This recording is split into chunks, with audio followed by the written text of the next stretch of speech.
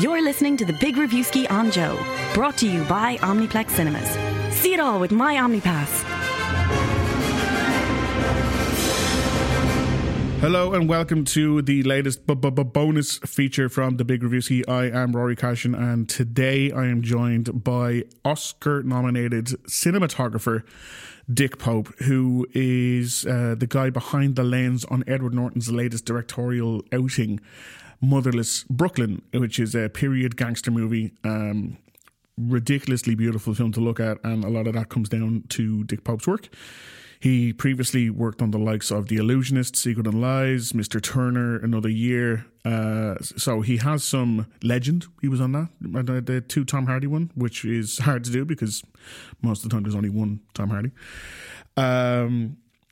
So I had the opportunity to sit down and speak to Dick Pope about his career to date, what his opinion is on the ever kind of changing world of cinematography with, at this point you could film a film on your iPhone if you wanted to. Like, does he find it difficult to keep up and catch up with modern technology and modern styling and stuff, and how difficult it is to recreate a period New York movie, especially one that's kind of on an epic scale like Motherless Brooklyn is, in modern day New York, because New York has changed. It's changed a lot just even the last 10 or 15 years. So like changing it from 50, 60, 70 years ago when this movie is set can't have been easy.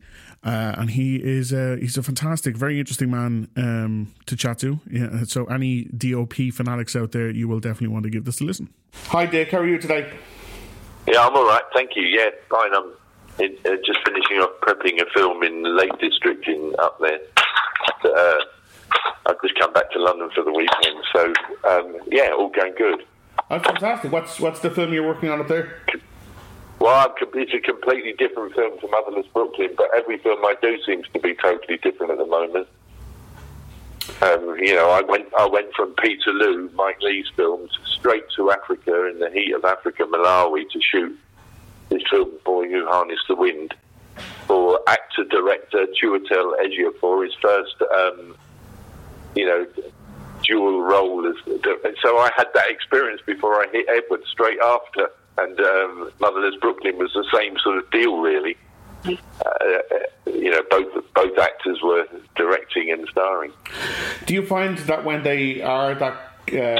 all three, what I'm saying is all three were completely different, and I'm doing one now which is like contemporary, modern, and set in the Lake District. So every film sets this a completely new set of challenges, and come up, and you have to deal with them like a chameleon, really, one thing to another. Well, that segues nicely. How do you decide which projects you want to work on? Is it the talent already involved, or is it the idea of working on something that is so completely different? Yeah, because quite a lot of times I haven't worked with the team or director before, and when it's like that, it's not really based on the director; it's based on the script, and whether the script touches me, and that's really important. I mean, obviously, it's the most important thing. If I feel that there's something in the script that reaches out to me visually, and the challenge of it, then I pursue it. Otherwise, there's no point in. You've only got so many films in you. Yeah, it's a good thing to choose wisely. And what was it about on this film? I have to say that it was slightly different because in the mid 2006, I photographed a film in Prague which Edward starred in. It's called The Illusionist, and it was a film that evoked that period of early 1900s, and it had a lot of very dark, smoky interiors, and Edward really liked the photography that I did on it, and our relationship struck up out of that. Really, he was very supportive to my work on that film afterwards, and I had some success with it, in terms of Academy Award nomination and all that. But Edward was very, very supportive and kind of asked me to do this film a few years ago. It didn't it didn't transpire that the film was made a few years ago, but he asked me back then, and we've obviously kept in touch ever since, and then it came up suddenly while I was in Africa shooting that film. So, I said yes to him a few years ago, and he sent me a lookbook of his visual ideas for the film, which was absolutely fantastic document. He can make it into a book in itself. It's so beautiful, like a I don't know how to describe it really. It's like a love letter to New York, and certainly a love letter to New York as it existed back then. So the challenge was finding that really in modern New York and drawing it out. So yeah, it was a wonderful challenge, really. And like, were you a part? Because I believe the book originally is actually set in the 90s. Were you a part of the conversation when Edward Norton decided to put it back to the 50s? And no, never. No. I tend never to look at any book that the adaptation is in script form from it, because it just puts it's diversive. That it puts me off. The challenge is the script, and only that. And the whatever the book was, and I've seen some of that on the internet, of the book being set in the 90s, and whether is that it should be set in the 50s. But that's all completely irrelevant to me. I go on the script. I never read the book. I kept away from it. Yeah. Because it's got nothing to do with what I'm being asked. It's got nothing to do with the challenge that faces me in terms of the script. That's stuff that probably went back years ago. Edward's been carrying this film for 20 years. I don't know when he made the decision to turn it into a 50s film, but way before I got involved.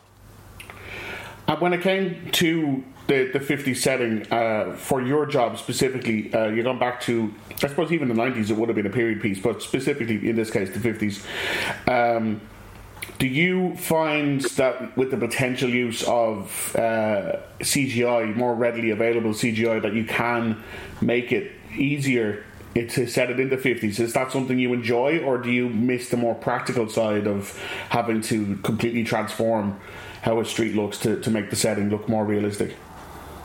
Well, here we go. That's a good question, because I don't think the film could have been made without the tools of CGI. It couldn't have been made. I mean, there's hundreds of CG shots in the film, but none of them work against the cinematography. They're all completely, run in tandem with the look of the film. It was the guy who was the VFX supervisor who did it. The VFX. I mean, I think he's a genius. His work on the film, it never rubbed. We talked endlessly, him and I. He was on the film the whole time, and he didn't just visit.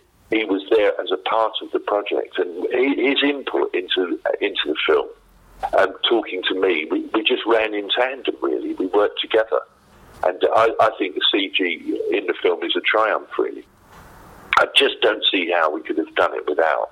It wouldn't have had the scope or the epic quality of like big scenarios, to streets, chases. The fabric of old New York is obviously augmented by CG in the film. It had to be. It doesn't exist.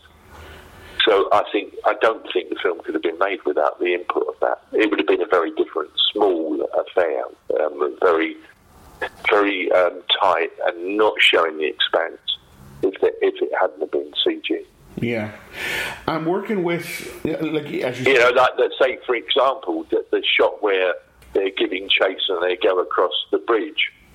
And it shows New York. It's breathtaking. Yeah. It's absolutely breathtaking. The cars going over that bridge and Manhattan in the background. I mean, every time I see it, the hairs on the back of my neck prick up, because it's just such a fantastic shot. And with the music, which is so beautiful, it's just wonderful. It opened the whole film up, and and the CG is pretty seamless. I mean, it's really seamless. Oh yeah, it's a fantastic result. Really, I think it's a triumph CG wise. And as you mentioned earlier, with the Boy Who Harnessed the Wind and Motherless Brooklyn, both 2019 releases, both lead actor, director is the same person. Is your relationship with the director much different when they're also the lead actor, because obviously they're very aware of how they are going I wouldn't say that much. I wouldn't say that much different. The thing is about Boy Who Harnessed the Wind and working with Chiwetel on it is that it was immediately before I went to New York to work with Edward. So I had that immediate experience of working with actor-director before I hit Edward in New York and worked with him. So that was fantastic, because I'd never done that before. I'd never worked with a director-actor. And so A Boy Who Harnessed the Wind was my first experience of that. So I took everything that I learned on that to New York with me, which was a great training ground for it. And it's not that much different. It's just that when the actor steps out in front of the camera, that actor-director, when he steps out, they're relying on me a lot to guide the frame and the cinematography within it. You know, I mean, I'm looking at their performance and everything, you know, behind the camera and talking quietly and discussing it, and so it gives me more. It's more responsibility, really. And with very much. It's a delicate balance between, you know. And the thing is, it was both the same on Boy Who Harnessed the Wind and Motherless Brooklyn. By the time we shot, I had the film pretty down in terms of how we were going to go about it. Endless discussions and visits to the location. So there was nothing really left to the imagination. It was pretty locked down, so it enabled us not to have the conversation on the day about what we were doing in any way. It was all pre-planned, so it made their freedom in going in front of the camera and working as actor was liberated by the fact that them and I had really worked out the film beforehand. And within the does that answer that? It does. It absolutely does. Yes. Yeah. It's all about planning, really. Planning and endless investigation into each scene and how we would shoot it.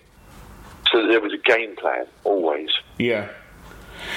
It liberates the actor from the director, the same person. Yeah. And allows them to have the freedom of acting without too much discussion between them and I on the day.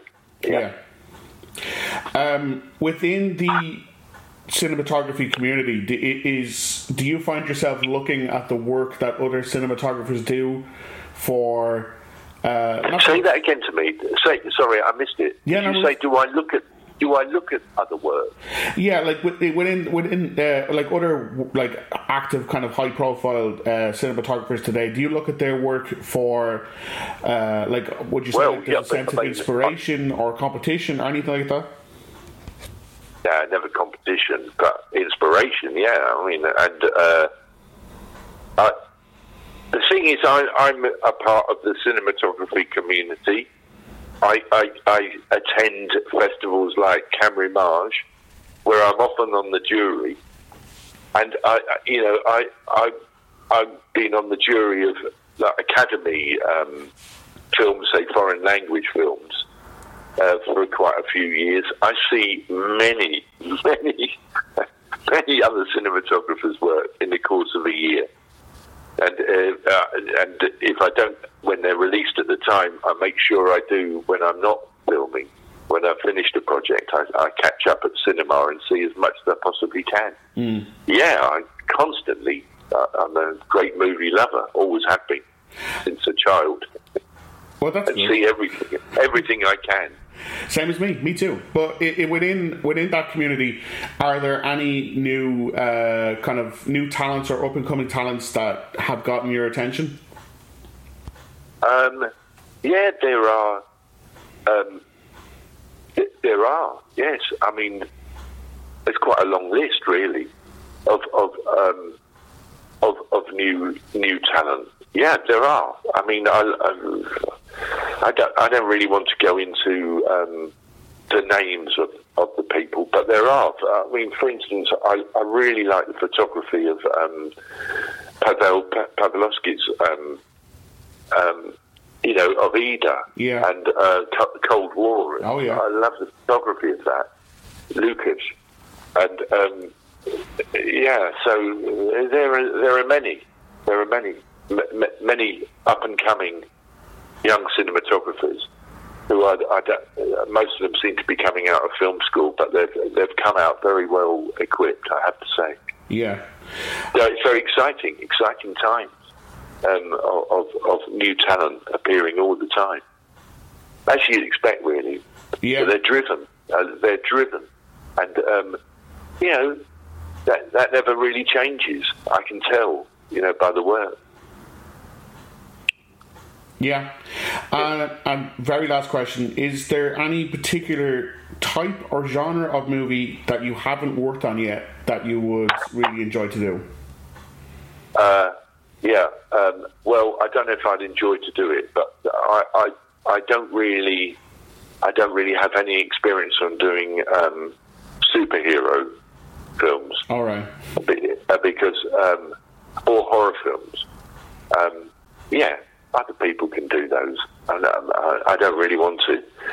They don't really interest me. It's always a script for me, and I like personal drama, personal human drama. Yeah. As opposed to the effects on the CG effects on Motherless Brooklyn were all incredibly specific about making New York older, but there's a lot of guys out there, guys I say, men and women, cinematographers who are working a lot on superhero type films, with a lot of blue screen, green screen, whatever, and in empty stages with just the actors there. I mean, it doesn't interest me. It doesn't interest me. I've got no interest in it. I come out of, I've worked so many years with Mike Lee. I mean, it's intense, personal, human drama that I'm driven by. That's fair enough. Dick? Always the same.